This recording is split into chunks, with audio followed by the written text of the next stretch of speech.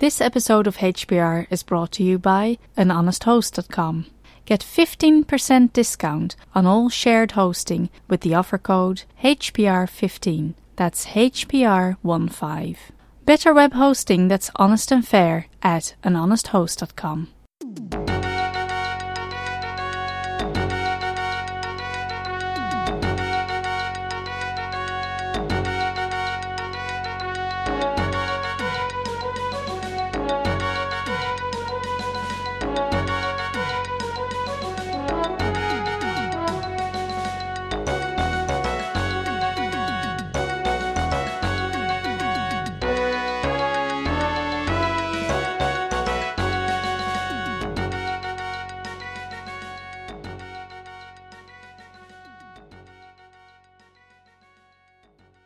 Hello, this is Ahuka, welcoming you to Hacker Public Radio, and another in our exciting series on LibreOffice, focusing for now on Calc, the spreadsheet program.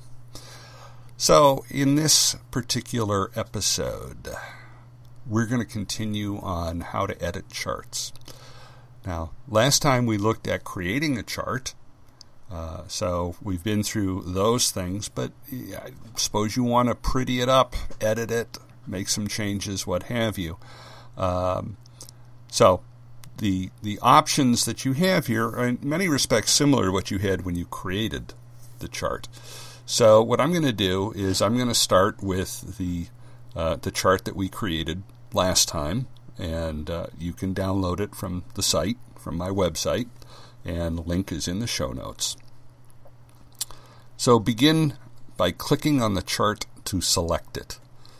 Now you know that you have done this when the 8 handles appear. Those are the little squares. They appear on each corner and in the middle of each side, and those are the things you use to resize the object.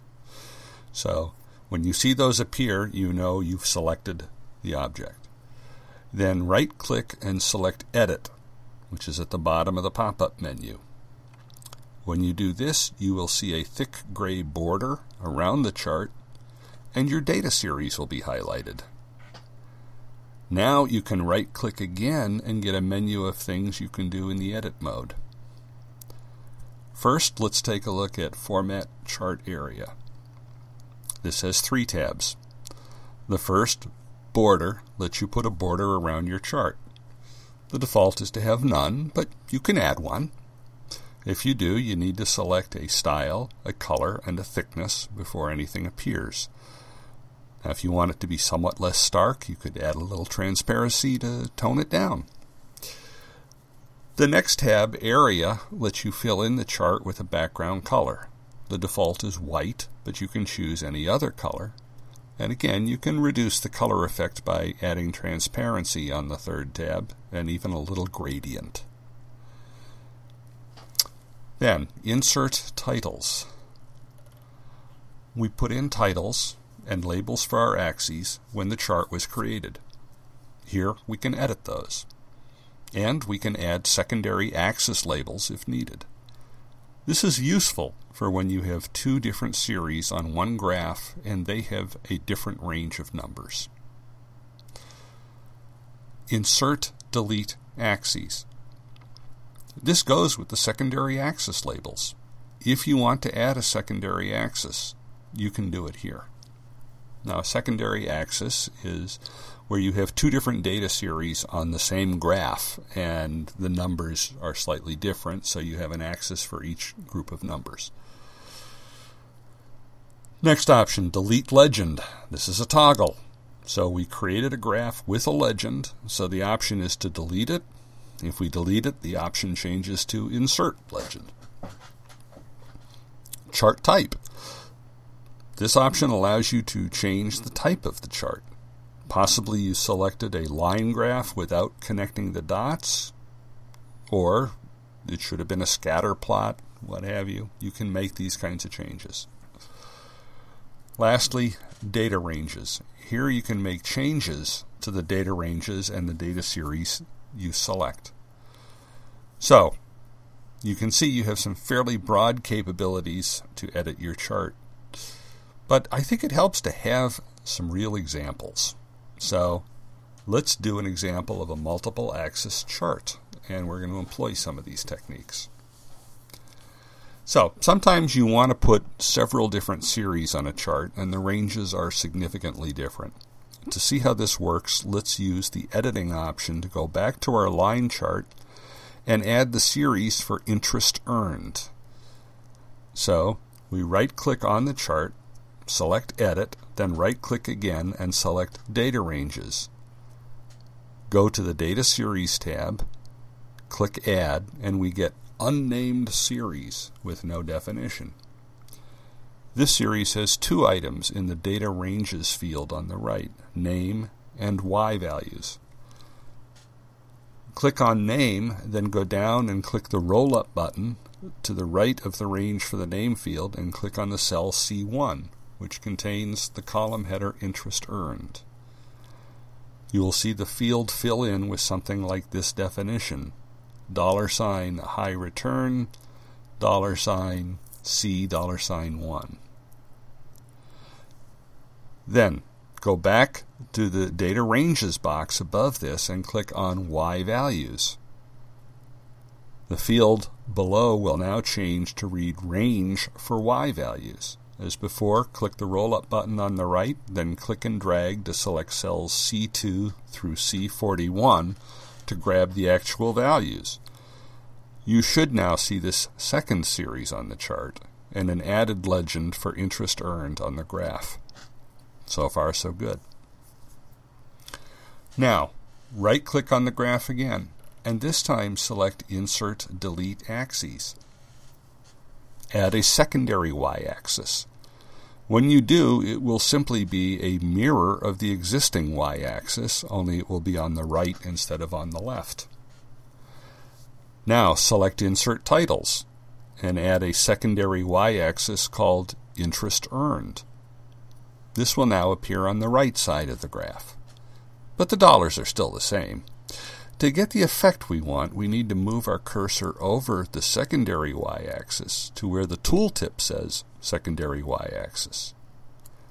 Right-click and select Format Axis. This brings up a window with multiple tabs, and the first one is Scale. That's what's controlling the numbers here. If you look at it, you can see that the fields all have automatic checked, but if you remove the check marks, you can enter the values you want for the secondary axis. A minimum of 0 still makes sense, so leave that alone. But for the maximum, I can look at my numbers and see that by the end I get to just over 40,000. So to make room for all my numbers, I'll make my maximum 50,000. Because you don't want your scale to be smaller than the actual data that you're measuring. For the major interval, I selected 10,000, and for the minor interval, 5,000. So I now have a scale that makes sense, but my series is not lining up with it.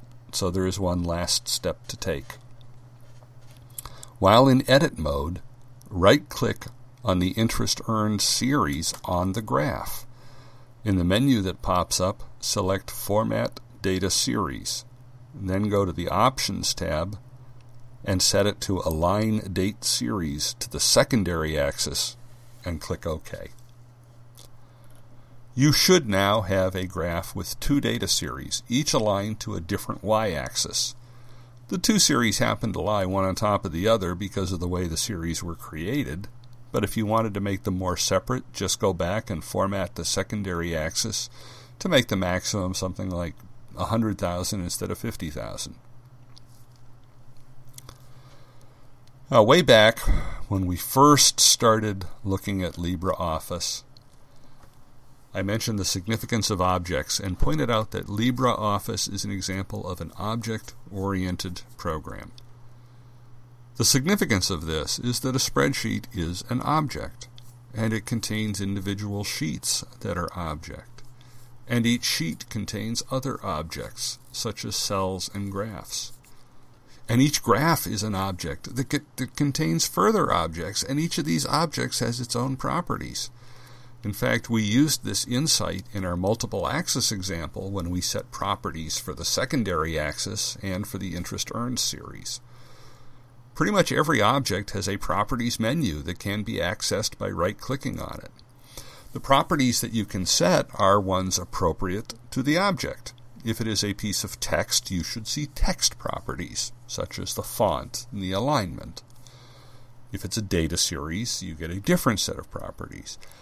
Running through all of the options in detail would turn this into a much larger and probably more tedious episode, so I'll just briefly hit the highlights.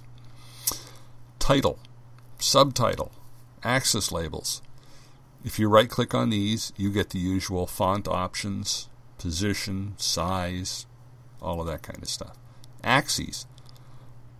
Right-click and you can select position, labels, font effects, etc.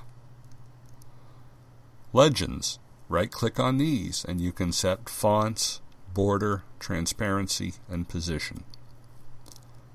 The data series. Right-click on these in the graph itself and you can set the alignment, the color, the symbol, etc. So the bottom line is that you can pretty much edit anything on a graph, but sometimes you need to drill down to the specific object to do it. So I have got an updated copy of the spreadsheet that we've used that is going to incorporate the graph that we've created here as an example, and I'll put a link to that in the show notes so that you can download it and take a look at it. And I understand that this can be a little bit hard to follow, so maybe the thing to do is download the file that we started with,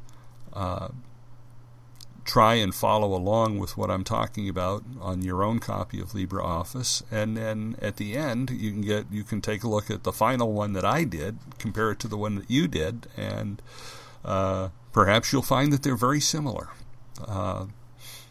And if they're not, maybe you'll learn something about why they're different.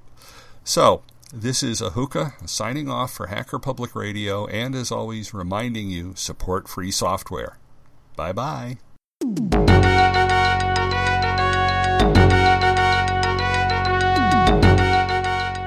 You've been listening to Hacker Public Radio at hackerpublicradio.org. We are a community podcast network that releases shows every weekday, Monday through Friday. Today's show, like all our shows, was contributed by an HPR listener like yourself. If you ever thought of recording a podcast, then click on our Contribute link to find out how easy it really is. Hacker Public Radio was founded by the Digital Dog Pound and the Infonomicon Computer Club and is part of the binary revolution at binrev.com. If you have comments on today's show, please email the host directly, leave a comment on the website, or record a follow-up episode yourself. Unless otherwise stated, today's show is released under a Creative Commons Attribution Share Alike 3.0 license.